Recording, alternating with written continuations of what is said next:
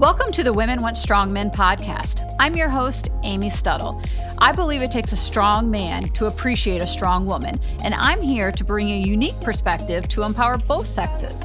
I love talking with health experts, thought leaders, influencers, and people who have insightful information to share with us about our health, our society, and our pursuit for success and prosperity.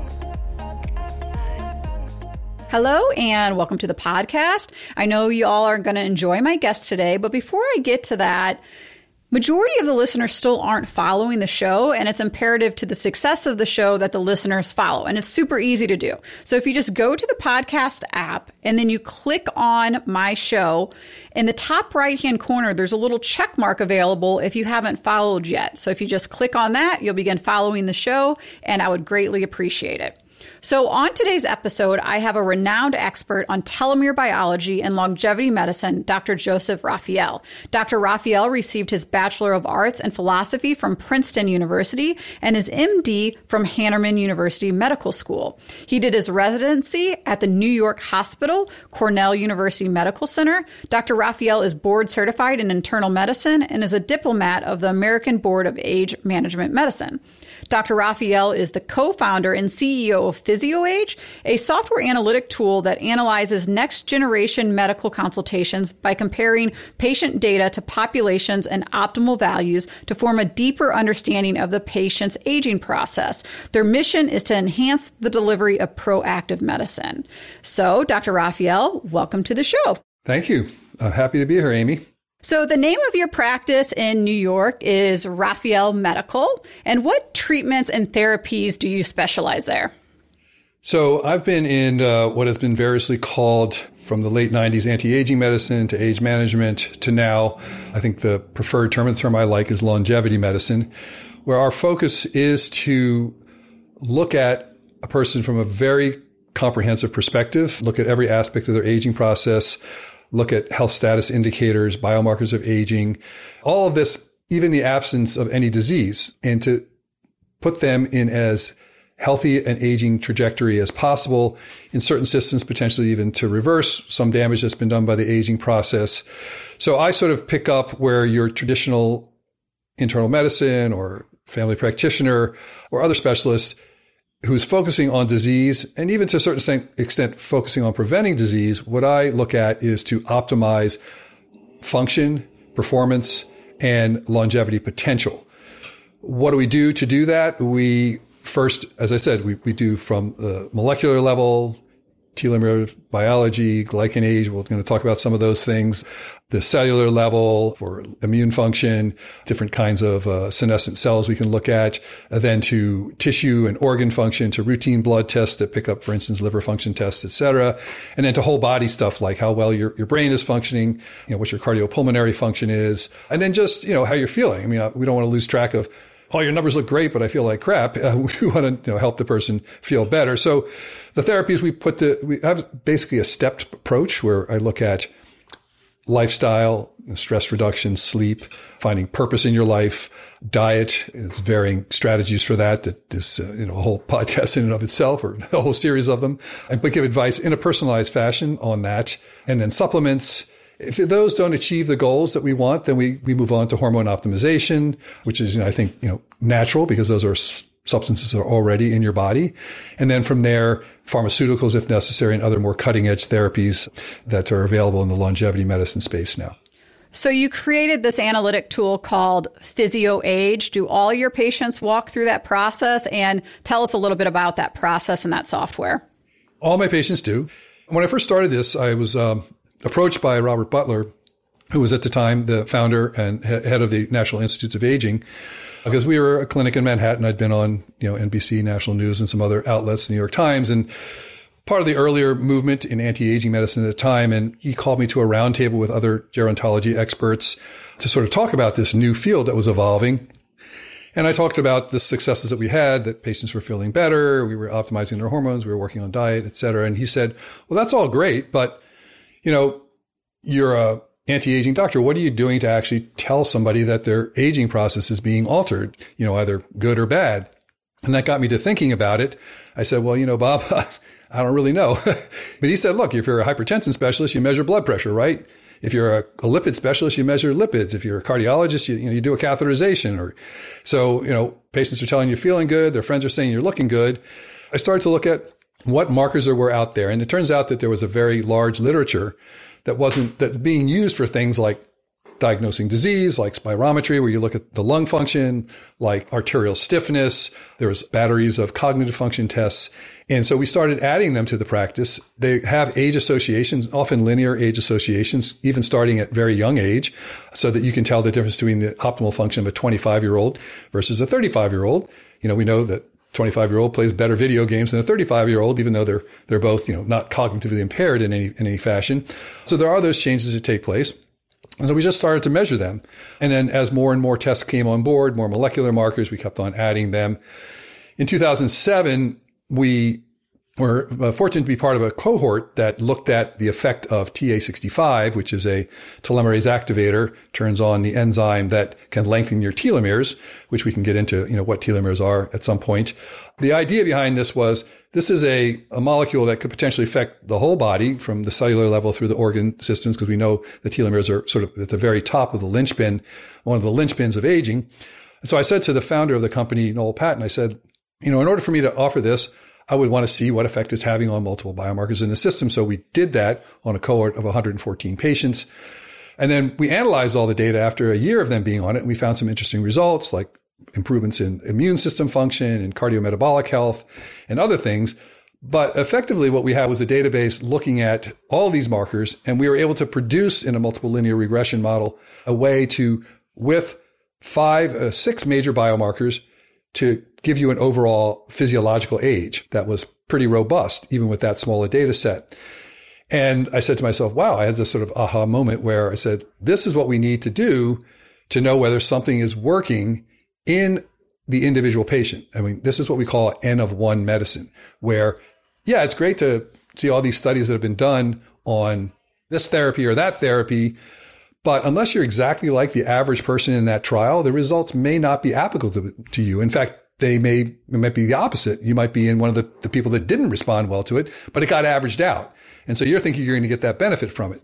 So that's when we put it all together. I got together with a Stanford sort of biostatistician. He was he was working at the Stanford Genome Technology Center, Jochen Kuhm, my other partner, Jerry Fortunato, who's an MBA. And we decided to put together this platform that helps doctors doing what I do to know first where their patients are in the aging process from multiple standpoints, but also to give them an idea about how each of the organ systems are functioning. So we give a physio age, we give a cardio age, we give a pulmo age, a neuro age, a keto age, et cetera.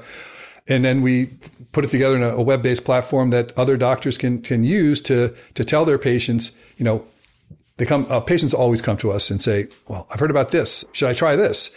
And I'm like, okay, let's take a look. Are you weak in the system that it should be addressing? I had a patient that came into me specifically because she wanted to be placed on TA65. She had heard telomeres are, the most important thing. She's an early innovator, a biohacker, and she's like, I need TA65. But she was smart enough to know, she was a young president, a YPO person, and she's like, she had a network of people. And they said, well, go to this guy first. He's been working with this molecule for a while. Turns out her telomeres were like a 20-year-old. I mean, they were very, very long. She had hit the telomere lottery. She was very lucky. She did not need TA65. Now, that's a 1%er, right? Which she was in other respects too. But I mean, I saved her a lot of money, A, and I also, kept her from taking a therapy that she didn't need. We've been tracking and monitoring it. And that's the sort of thing. And likewise, I've had a 40-year-old come in who probably should have perfectly long telomeres. Could you benefit from keeping them a little bit longer? Yeah. But turned out she had telomeres of a 70-year-old. You see this in virtually every organ system. Everybody has an aging process that's quite a mosaic of strong systems, weak systems. And so to take advice from somebody on the internet that's saying, everybody should do this, or everybody should do that, or this molecule is the best thing since sliced bread, it's just not true. It really depends on what your aging process is like. And that depends on your genetics. They always say, choose your parents wisely. It depends on your lifestyle. It also depends on the infectious load that you've had over your lifestyle. I mean, what viruses you carry, what your microbiome's like, all sorts of things figure into it. So the formula that works for each person is not always the same, and it's often quite different. Yeah, so you're using the power of data and patient symptoms. So you're getting the best of both worlds there. So you mentioned you have all these biomarkers that you're testing. Let's use the neuro and the cognitive. Are these written tests, or give me an example of how you're testing cognitive? Yeah, so there's the classic neuropsychological testing that was done with a pencil and paper and putting pegs in, figuring out to put a round peg, not in a square hole, that sort of stuff. And then they say a list of tests to you, a list of words to you, and you should recall them back, or you try to produce a list of all the words that start with C that you know. That's a laborious process, but it's very well grounded in lots and lots of literature, scientific literature. Those types of tests have been put into online computerized batteries by various companies and distilled them down to a 25 to 30 minute test where you can test the 6 or 7 major domains of cognitive function in a very reproducible way. The company we use is CNS Vital Signs. There are other companies out there that do similar things. And that's a great way of knowing what a person's cognitive health trajectory is. And certainly we do screen for if somebody has, mild cognitive impairment. They're probably not in my office seeking longevity medicine if they're suffering from, early stages of Alzheimer's disease, but we'll pick that up as well. And so that's one of the tools. And like I said, you want a tool that has a very high ceiling so that you don't, lump everybody into one group because the test can't tease apart the optimal from the super optimal.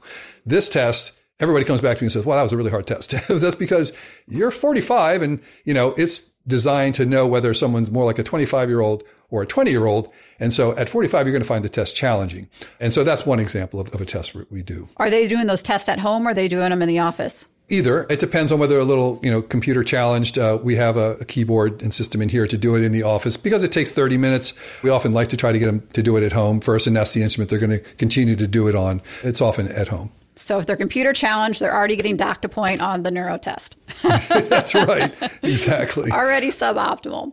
So I saw a quote on your website and I want to read it. It says, I created Physio Age Analytics to help me optimize the health of my patients by focusing on optimal ranges instead of normal ranges. This approach is the best way to maintain the health span, high performance, and absence of disease. So I love that quote, and I want to underscore and discuss the importance and the understanding of optimal versus normal. And we see this a lot in hormones, right? These ranges, very, very large, and it's sometimes difficult to explain to a patient why they maybe went to another provider and they fell inside the range, why they're at the bottom of the range, they're, quote, in the normal range. So explain what you mean here by the normal versus optimal. Yeah, it's a really important point, and that's why I have that quote on the website. It's really, one of the major reasons for putting the system together as well. People have to understand that, we're all used to going into our doctor's office, looking at the lab sheets and seeing the high, the low, or the normal, the abnormal. And they basically just go down the sheet and only look at those, and they ignore the rest because it's quote unquote in the normal range. But the normal range is those values which fall within 97% of the population values that the lab sees. And, we all know that there's quite a wide range of level of health and performance and disease predisposition in that 97% of the population, because 97% of the population is not in optimal health, right? So the people that are on the lower end or the higher end, depending what kind of value you're looking at, are, farther away from average health, or certainly very far away from optimal health. And to ignore them just because they're within that, 97.5%, or depending on how far out they report it for their lab, how many standard deviations they're reporting out, is to miss a major opportunity to pick up early intervention opportunities. So I call it practicing normal range medicine. If you look at it and you go, okay, I can ignore it unless it has a high or a low by it, then you're really missing the opportunity. Yes, those are designed to diagnose disease, but disease, in most types of diseases, I'll say this phrase, biological variables are continuous. I'll say it again. Biological variables are continuous. It's not like you have an infection or you don't have an infection, or, it's not like trauma. You didn't get hit in the head or you got hit in the head. Giving your example of hormones, the normal range of 97.5% of males for testosterone would be around 300, depending on the lab, could be 290, could be 280, up to 800, 900, 1,000, depending on the assay they're using or the population that they're using. And what a doctor will do, and I have many patients come into my office complaining of low libido. Their workout recovery is not as good. They've been working out for a long time. They're otherwise fit. They're not overweight. They don't have an illness. And I said, well, this could be low testosterone. I went to my doctor and my testosterone level was 320. And he said, you're fine. You're in the normal range. No worries. You don't need testosterone. Because he's looking at it. There's no high or low mark there on it. But the fact is, if he came in at 299, he all of a sudden has hypogonadism and he's treatable. That's 21 points of difference. The difference between that and somebody that's, at 800 is huge in terms of their ability to recover, their mood, their energy, so many other things. So that it really doesn't make any sense to deny treatment to that guy versus the 299 guy. And that's really what PhysioAge does. Within that normal range, we will give you a grade, a continuous grading from disease to borderline, to average, to healthy, to optimal, to perhaps excess treatment in the other side.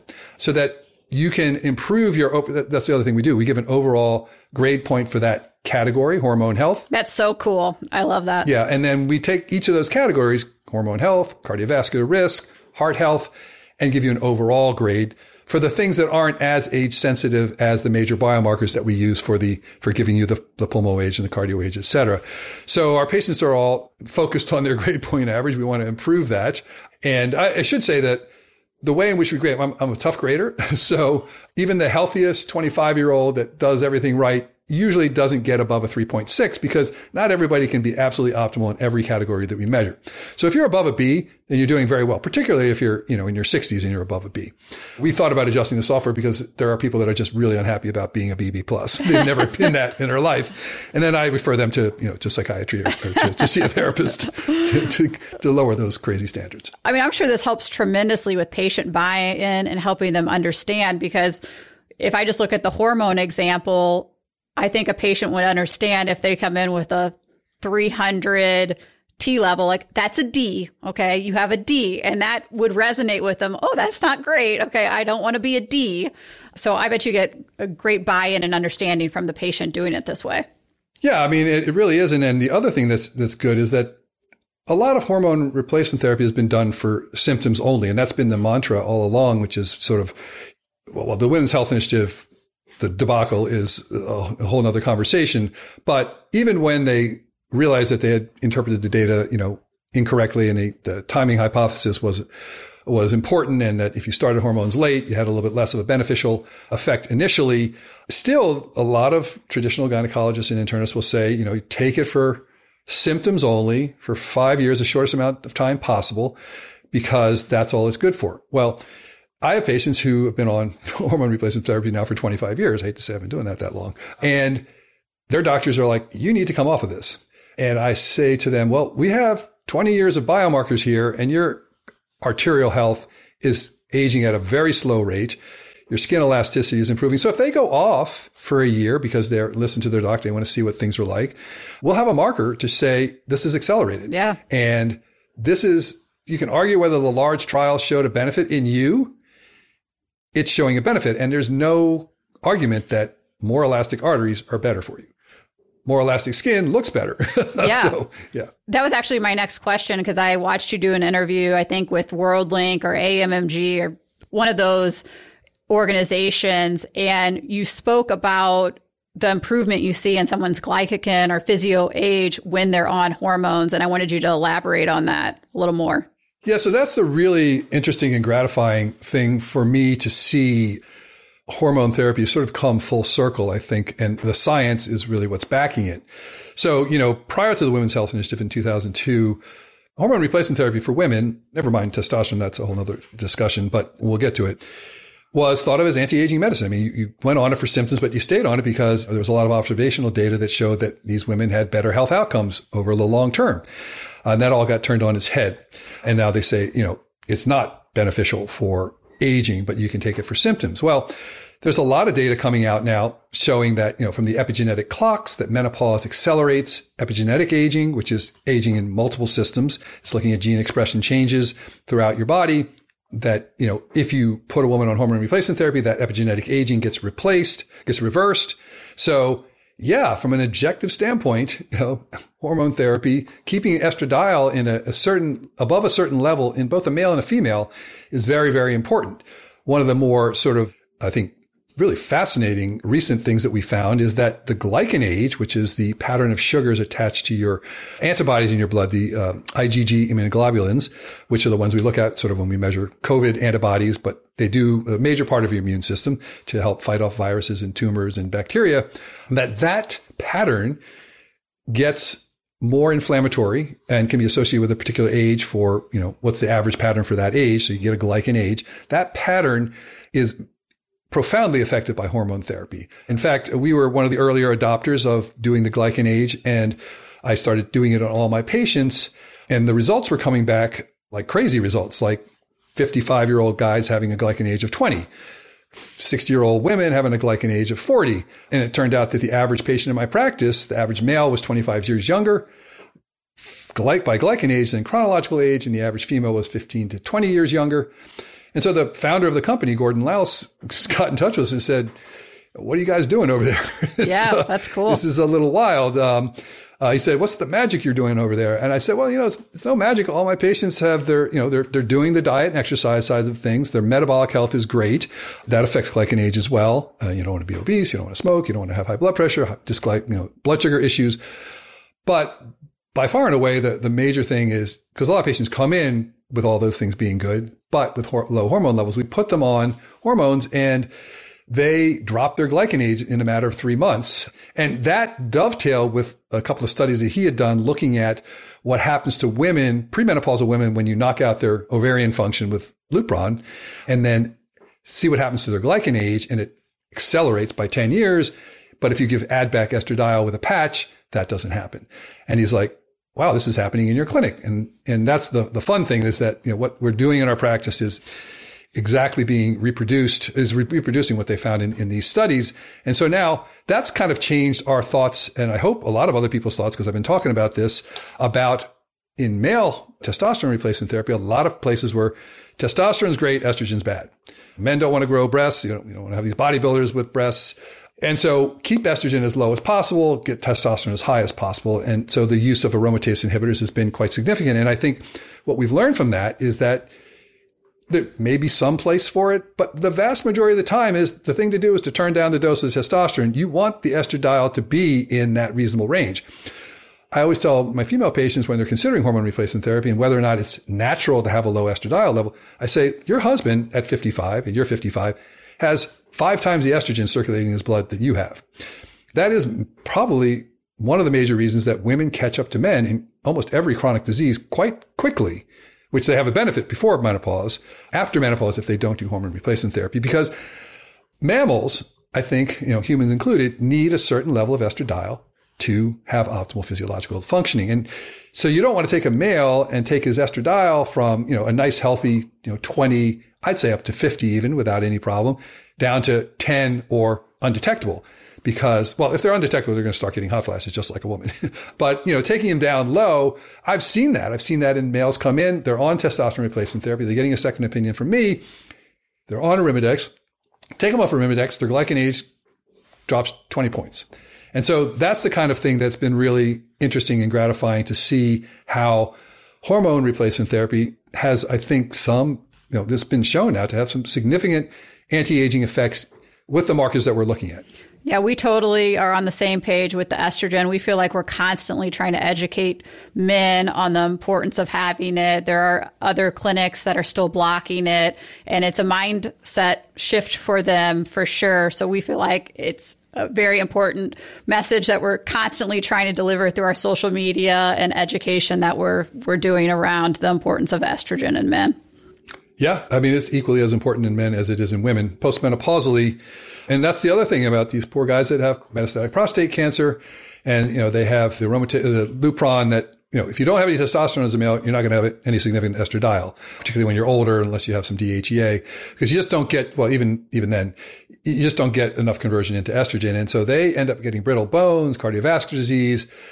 You just have to think long and hard about it. And the same thing does take place in women with breast cancer. They're on these aromatase inhibitors and estrogen blockers, tamoxifen. And you have to sort of wonder if they're losing sight of the forest for the trees.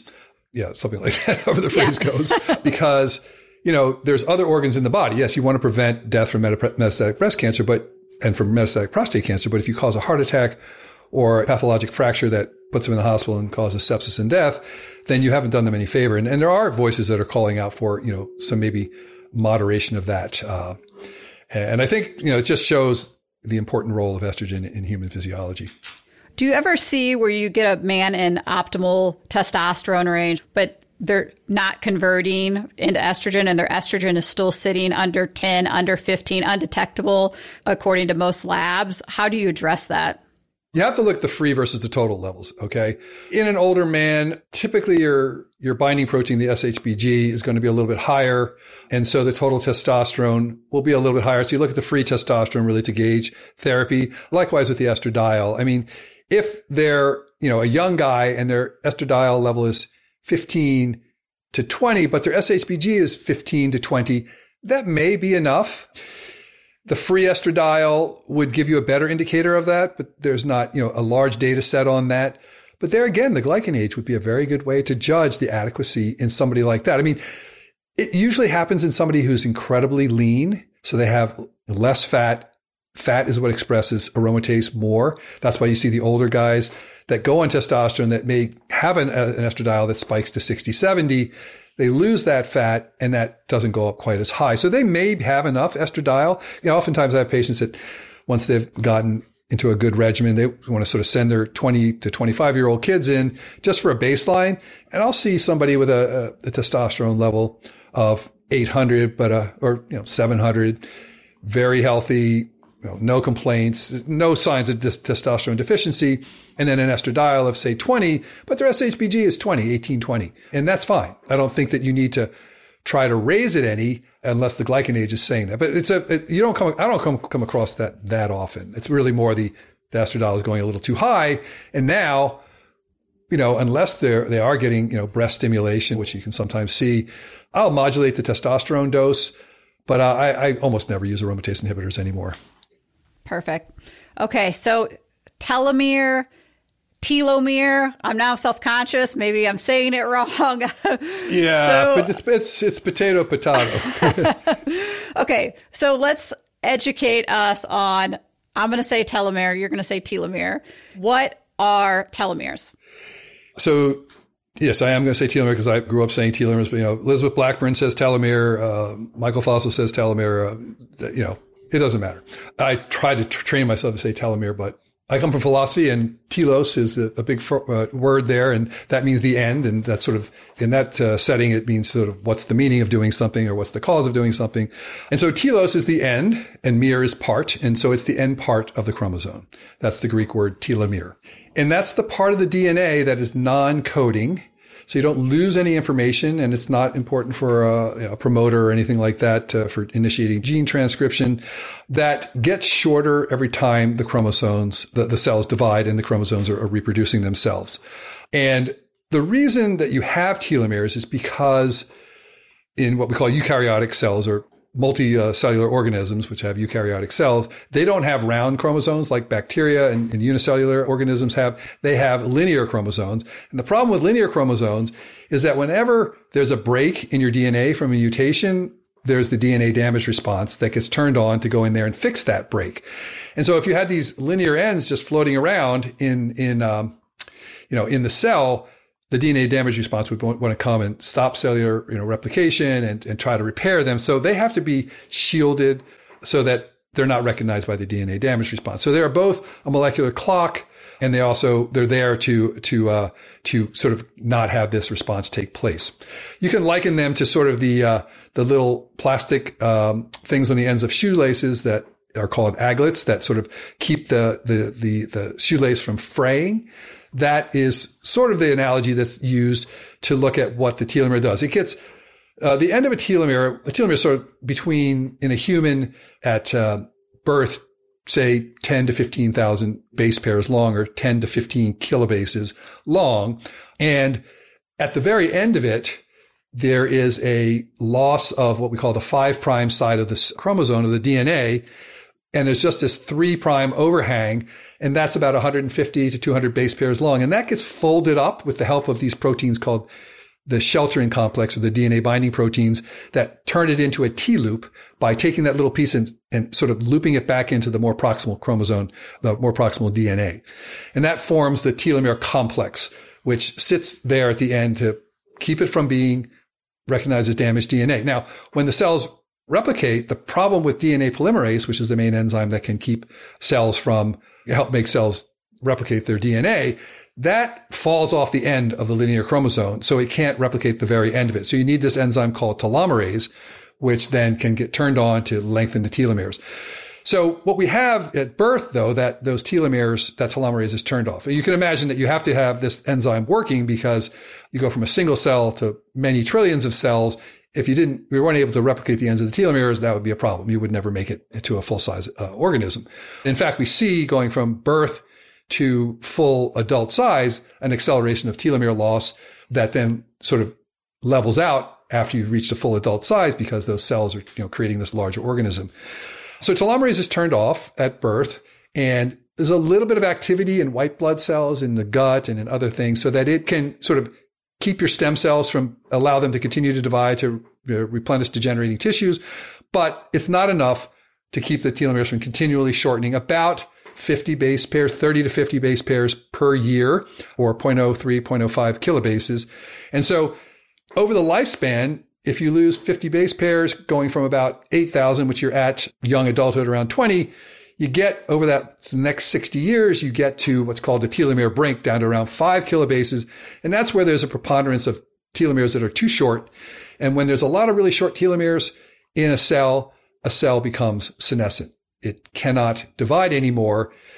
But the problem with it is oftentimes just sits around and causes problems. It's like it's likened to an old watchdog. And not only does it not have good eyesight or a good sense of smell to know when something's coming that's dangerous, it's biting its owner. It's doing pooping where it shouldn't poop. It's doing all sorts of bad things. And that's what these cells do. And that's a big part of the aging process, the accumulation of senescent cells that then secrete all these inflammatory markers. And so keeping telomeres at a more optimal length helps to prevent, we think, to slow down the aging process in a very upstream level. That's sort of just a quick overview of what telomeres are. We can go on from there. There's just so many other things to say about them. So how do you test someone's telomeres? The main way to do it now commercially is through a blood test. There was for a while some saliva tests, but I don't think that they're very accurate. You get a tube of blood and there's 2 or 3 labs to send into around the world. I think the best ones are not in the country, but there are other labs that do it. There's SpectraCell in the United States that does it. There's the one that I use, Repeat Diagnostics in Vancouver, Canada, that does it. And they're the ones that do it for all the children's hospitals looking for short telomere syndromes and for bone marrow transplant issues. And then there's a company in Spain called LifeLength that does it, but you can send samples from the US that does it very well as well. It's a slightly different technology. So those are your options for telomere length. There's a couple other companies, I think, that are out there that we could get into telomere length measurement techniques, but that's maybe not where we want to go. I would just say that one of those 2 companies, LifeLength or Repeat Diagnostics, would be good. A SpectraCell you could use to get a sort of a general idea, but following your telomere length longitudinally with the technique that they use, I think is not as good as if you use the other 2 companies. Their technique can be followed longitudinally and get a good idea. And that's what you want to know. A single telomere length is important because it's really, really short. That tells you something. If it's really long, that tells you something. But what's really important is how fast you're losing telomere length, because that's an integrator of all the things that are going on in your body that's causing your cells, the white blood cells in your body, to have to divide to respond to them. And that's been associated in many, many studies with every chronic disease of aging there is. I mean, telomere length is associated with increased risk of cardiovascular disease, coronary heart disease, cancer, diabetes, COPD, dementia, you name it. Pretty much every degenerative disease and also neoplastic ones, cancer can be associated with telomere length. And you want to see, and with the rapidity of telomere length attrition. So following them longitudinally, which is what I do in my practice, I think is a beneficial thing. And it also helps you know whether the things that you're bringing to bear to slow down that attrition, lifestyle, diet, etc., which I should say, parenthetically, that the other thing about telomere biology that's really fascinating is that everything we know that is good for you from various different kinds of studies, not being sedentary, not smoking, not being overweight, keeping stress out of your life, not being diabetic, vitamin D, fish oil, a diet high in fruits and vegetables, all of those things are associated with longer telomeres. And the opposite is associated with shorter telomeres. And so it is an integrator of sort of the stressors of those things. And the more of those things that you have, the shorter the telomeres are going to be and the more attrition you're going to have. Now, the reason a single telomere length has been poo-pooed as a biomarker of aging is because there's such a wide variation in inheritance. Telomere length is about 70% heritable. That's a very high level. So you could start out at that range of 8 to 12 kilobases, which, is what you are at birth, depending on, how well you chose your parents, as I said, at 8 and be like pretty much the same as somebody who's well into adulthood. And so you have to be more careful about what you're doing to cause your telomeres to shorten versus somebody who's really high. They come in at 12 kilobases. They've got a lot of telomere reserve. I call it the telomeres are one of the elements of your biological 401k. It's how much reserve you have to have a nice, healthy, long health span. Just as if you have a lot of money in your 401k, you can enjoy a nice, fun retirement. If you're not well funded, you're not going to be able to have as good a retirement. And that's sort of what telomeres are. It is really quite heritable. So I'm only familiar with the SpectraCell result page. So what gets you to react to want to treat someone's telomere length? And then that's what I want to talk about next, how you actually treat them outside of some of these lifestyle things. Yeah. So it's always sort of a question. I mean, it's sort of like, what level of cholesterol do you treat? I mean, it used to be, if it's below 300, no big deal. You don't have hyperlipidemia. And then they did some studies and it's below 250, then you're better off than if it's above 250. And now it's like, the lower your LDL, the better. Yes. And, there's some data to support that for sure. And again, that goes with this whole idea that biological variables are continuous. So what telomere length should you be concerned about? I mean, ideally, you don't lose any telomere length across your lifespan. So then you could say, well, maybe we should start treating people at 20. The major therapy that's available now, were less expensive, would probably be doing that in all patients and following their telomere length. But if you're 10 years older than your chronological age, I think you're a very good candidate for it.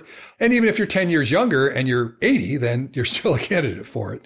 If you're in the bottom 1 percentile, then you probably have either a lot of stress in your life and you inherited poor telomere length or both, or you have what's called a telomere biology disorder, a TBD, or what's called a telomeropathy, which is you've inherited a defect in the telomerase gene that gives you perhaps 50% telomerase activity. That used to be thought to be a very rare disorder, and the sort of paradigmatic form of it is dyskeratosis congenita, which is a skin disease, but with abnormal pigmentation, abnormal nails, some leukoplakia in your mouth. But that's just because those are highly proliferative tissues and the telomeres can't keep up with doing their job. What really happens is those people die of bone marrow failure before they're 30 often. But they're the third generation typically of the mutation that has taken place that's caused their telomerase to be only 50%. Their parents or grandparents had it, and they were able to pass along their genes, and maybe they died of something else, or they died of coronary heart disease, and nobody looked for telomere length. Nobody looked to see how long their telomeres are. So I think there's a whole heck of a lot more of these mutations, and they may be polygenic as well. There may be parts of the binding proteins that put the telomere caps together that are not as functioning as well, so that the telomere is exposed to the DNA damage response or to oxidative stress more. So I think the number, could be quite a bit higher. I've run across 4 or 5 patients in my practice that fit that criteria. We haven't found the mutation because it's probably another mutation that it's in their DNA that we don't know yet what it is. But so if you find somebody that's in the bottom 1 percentile, you definitely want to help them to augment their telomerase activity by using this substance, TA65, which is an extract of a traditional Chinese medicine called astragalus root that has been known for millennia in Chinese medicine to enhance longevity and immune function. But what happened was the company, Geron, back in the late 80s, early 90s, did a natural product screen of over 5,000 molecules and got hits on a number of them, but particularly this compound for turning on the enzyme in a validated assay, telomerase. And then they took it down the drug development route to address the need of, the company's called Geron because Geron means old man, I think in Greek, maybe Latin, I forget. But then they decided not to pursue that because the FDA wasn't in the mood to approve drugs for aging. So they went down cancer chemotherapeutics, and they sold off the rights to this company, TA Sciences, and that's why we have TA65, which is a 98-99% pure extract of that the active component of astragalus root. And so that's what we use to turn on telomerase. And that's an oral capsule, correct? It's an oral capsule for the 250 IU dose, which is a starting dose. There's a tablet form at 500 IUs that I use as well. And that's the other thing. So people are sort of like, well, you can take TA65. It's a very safe molecule, I believe. It's pretty localized to what it does in turning on telomerase. And there's tens of thousands of people that are taking it now. But the dose that works for you, again, back to this personalized medicine idea, can be quite variable. We know from company studies that the pharmacodynamics are quite different person to person. One person with the same dose may get tenfold the increased level of TA65 in their blood, and it has to get into the blood to then to get into the cells to turn on telomerase, than somebody else. And so 100 IUs, and there is a 100 IU capsule as well, may work in that patient, but you might need up to 1,000 IUs in the other patient. And if you're spending, $250 a month or $200 a month on the 250 and it's not doing anything, that's a waste of money. Well, likewise, if you're saying, well, more is better, so I'll spend $1,000 a month on it, you may be, wasting your money. And there's actually probably a sweet spot there for a blood level that activates telomerase transiently to turn on telomere length. And I have had patients, I just reviewed one a couple of days ago with a couple, they seem to be following each other, and their telomere length has gone up. Put them both on 250. One of them went up nicely, about a half a kilobase on that in 6 months. The other one didn't. I rechecked her level and then put her on 500, and now she's going up, and she's up, by, I think, 0.7 kilobases. And that's the way you practice, evidence-based, N of one personalized medicine that is rational, right? You don't put everybody on the same dose of blood pressure medication because some people are going to be passing out and some people are not going to be having any benefit. That's one marker that we use to track the effectiveness of that therapy. And do patients have to stay on it for the rest of their life to receive that benefit, or when can they come off of it? Yeah, so that's a great question. And I get that question from patients. And the nice thing about TA65, it's more like treating bone density than it is like treating blood pressure. So the minute you stop an antihypertensive medication, your blood pressure goes back up again to whatever level it was, or within, as soon as the drug gets out of your system. If you're treating osteoporosis and somebody has been put on a drug to increase bone density, and the bone density has gone up and up over a couple of years, once you stop that drug, you don't all of a sudden go back to your starting bone density.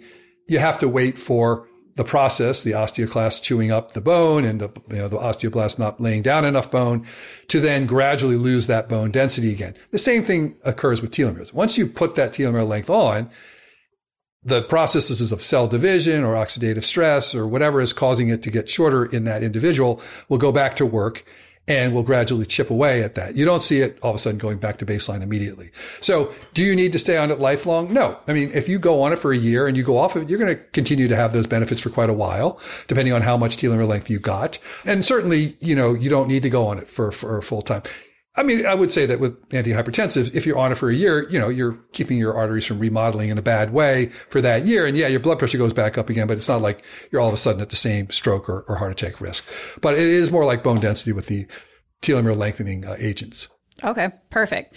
Another quote that I liked of yours was, "You're only as young as your immune age." And this one, you talk about CMV. I've heard you talk about herpes virus. I've heard you talk about some of these viruses and their link with Alzheimer's. So let's discuss it. Where do you want to start? Yeah. So, I mean, that's a little bit of a strong statement, but I think that it is backed up by, I think, a lot of good data. Your immune system is important not only for getting rid of infectious agents and tumors, but also cleaning up junk cells that have become senescent and just taking up space and secreting inflammatory molecules. A really dramatic study that was done recently by Yousafzadeh, I think that's the author, where they took a mouse model and knocked out a DNA repair system, ERCC, so that they were accumulating DNA damage more quickly, but they did it just in the immune system. The first time they did it in the whole mouse, and the mouse, dies of degenerative diseases and cancer much earlier. So clearly you need to have your DNA repair mechanisms functioning. But then they did it just in the immune system. And while it wasn't quite as extensive, it was quite extensive. The overall multi-organ system damage that was done with just having that senescent immune system not doing its job anymore and secreting a lot of inflammatory markers. So if your immune system is old and damaged, it doesn't matter whether you don't have a low cholesterol or, that's why, you see people with like rheumatoid arthritis or other autoimmune disorders where there's a lot of inflammation taking place that don't have high cholesterol, that don't have high blood pressure, that don't have blood sugar issues, having increased risk of cardiovascular disease because of the higher inflammation that's occurring and because of the inability of the immune system to clear out cells the way they did when you were younger. We're always damaging cells. The issue is that we're not repairing DNA and we're not cleaning up cells as efficiently as we get older. And so looking at immunosenescence as, treating that as sort of the most important thing, sort of like when your airplane goes into crash mode and the oxygen, so the cabin depressurizes, they always say, put your mask on first. Well, you want to fix the immune system first before you can help anybody else. And I think that is quite true. And so, as you mentioned, there are things that age the immune system more rapidly. And it turns out that the herpes viruses are one of them, and particularly CMV, cytomegalovirus, which is a benign virus if you ask your regular doctor or your internist, because in immunocompetent adults, that's, people that aren't on immunosuppressants because they have had a transplant or have AIDS or some other chronic immune deficiency. CMV doesn't really do anything in terms of disease. I mean, I was treating patients during the early days of the AIDS epidemic. And if you don't have a functioning immune system, if your T cells are pretty much knocked out, which is what happens in late stage age, CMV causes gastrointestinal disease, brain disease, lung disease. You can go blind from it. So it can be a very bad actor, but the human immune system has evolved to be able to keep it at bay. Yeah. Let me ask you about that real quick, though. I read a statement that like 50 to 80% of people have that virus by the time they're 40. Is that true? Yes. So people listening, this CMV, it's not like, oh, I don't have that, I don't need to worry about it. Like 50 to 80%, that's a lot of people. Yeah. So that's another conversation I have to have with patients.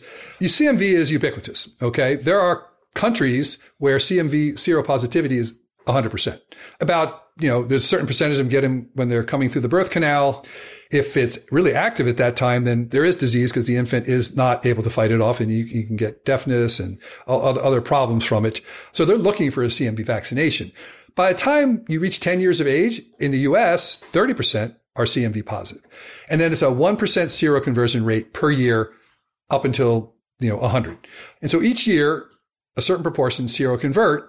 So the average seropositivity in the US is about 55 to 60%. But if you're over 50, it's closer to 60, 70, 80% that you're talking about, depending on your age. Now, again, if you're sitting on the subway, more people in that subway are CMV positive than not. And so, you shouldn't get freaked out about it.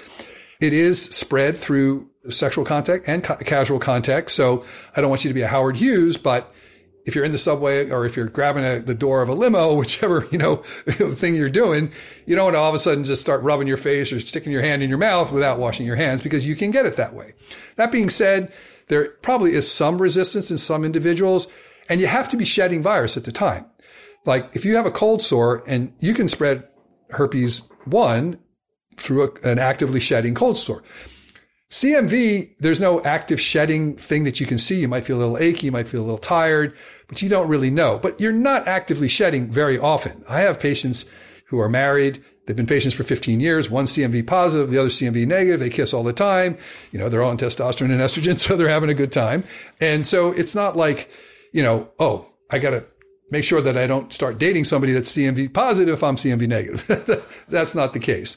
But all things being equal, it does change your immune system. As soon as you become CMV positive, you accumulate a lot more senescent T cells in a particular compartment, the suppressor cells. Your naive T cell percentage goes down. That doesn't cause any initial, problem. But if that process continues and you get to the point where you have enough senescent T cells that they have increased the volume of the T cells that are called the suppressor cells, that's the CD8s, the ratio of the helper cells, the CD4s to the suppressor cells, and we call that the immune risk ratio. If that goes below 1, then there's good data to show that you're at considerably increased risk of 2, 4, and 6-year mortality if you are in the 80 and above category. If you're younger, you're probably at more increased risk for cardiovascular disease and you're headed toward a less healthy trajectory, but the mortality risk isn't quite the same. It's definitely something that is deleterious. Now, there are experts in this area, and if anybody's listening, yes, CMV can have some beneficial effects in our ancestral environment. It probably caused our immune systems to be a little bit more robust, which then helped us to fight off parasites, which we were rife with in our ancestral environment. And that was probably why it was selected for, and we had a pretty good symbiotic relationship. Because remember, in our ancestral environment, none of us made it very often to above 30 or 40. And so this damage starts to really start taking place and become significant after that when most of us are dead. So it's an example of what we call antagonistic pleiotropy, where a particular trait that comes from genetics is beneficial early, but later it may have harm because it's not selected for, because most of the individuals in that species have already passed on their genes and there's no selective pressure for it. So, look, all things being equal, I prefer not to be CMV positive, but I think, at some point we'll probably have a vaccination for it. And then now there are therapies. It only causes a problem because it shortens your telomeres, because those cells have to divide to fight off the CMV to keep it at bay. If we can keep the telomeres longer, then there's not an issue. Perfect. I'm curious about the connection between the herpes and the Alzheimer's. Can you expand why there's a connection there? Well, it probably has to do, and this is not a small, but not a conclusive literature on herpes viruses and Alzheimer's disease, particularly HSV1 seems to be the biggest actor in that regard. It probably has to do with the fact that, remember, your brain is filled with neurons and they don't divide, but they're far outnumbered, 10 to 1 or more, by the glial cells around them, which are basically the supporting cells. And those cells do divide. And if they are attacked by, if herpes virus is circulating, then they have to divide more regularly. Their telomeres get shorter. They become senescent, and then they can no longer do their caretaker job for the neurons, which is very important for the neurons to stay healthy. And so that they then get mitochondrially less efficient. They start having poor autophagy, and accumulation of the beta amyloid starts to take place and causing the Alzheimer's pathology. Okay. We're approaching our hour. It went so fast. So I'm just going to have one more question to you, even though we didn't get to the NAD or rapamycin, which I wanted to get to. But my last question is, are there any books that you're reading that you would recommend to the listeners, or podcasts that you tune into? I very often stick closely to the medical literature on the books. And so I'm not as wide a reader. I recently read, David Sinclair's Lifespan book, which I think is a good introduction to things like that. On my list is Morgan Levine's book to read, and Dr. Kara Fitzgerald's book, Younger You, is a great read about epigenetics and things you can do in lifestyle to sort of reverse your aging. Those are the main ones. Michael Fossel has a great book on telomeres. It's Fossel. I think it's called The Telomerase Revolution. He has a number of books, and he's, I think, one of the great conveyors of telomere biology to both researchers and to the lay public, and is the head of a new company called Telecyte that's going to use telomerase activation through gene therapy to treat and to prevent Alzheimer's disease, because of this idea that it's the shortening telomeres that are related to that. But yeah, I would love to have talked to you about the rapamycin and the NAD, because that's a hot topic, but I can just tell you briefly that you want to be careful about rapamycin and get yourself measured in ways to know, because not everybody is a great candidate for rapamycin. I'll leave that little teaser out there. Well, see, now you're going to have to come back on at some point and talk about it, because it's getting a lot of buzz. So kind of going back to the beginning of the podcast, you can't just dive into everything that you see on the internet or that somebody's promoting. It has to be right for you. That is true. Yeah. I'm treating patients with rapamycin. I'm actually on it because I am a good candidate for it. Just started that. And I think that it's a very interesting molecule. But again, I think that these things have to be used carefully and measure the effect of what you're doing, and not just assume that, you're going to get the beneficial effect that everybody else says that they're getting. You just don't know. Well, I appreciate your time. You do a phenomenal job in this longevity medicine space. You're a wealth of knowledge. So I greatly appreciate your time. And I'm going to attach some studies in the show notes. And I'm also going to attach these books that he just referenced and his Instagram and how to get in contact with him. So, Doctor, I appreciate you being on the show today. Well, you're welcome. We should say, I get interviewed by a lot of people, and your knowledge and questions are really right on point. And I appreciate that. Makes it a lot easier to get the message out when the right questions are being asked. Thank you. I appreciate that. You're welcome.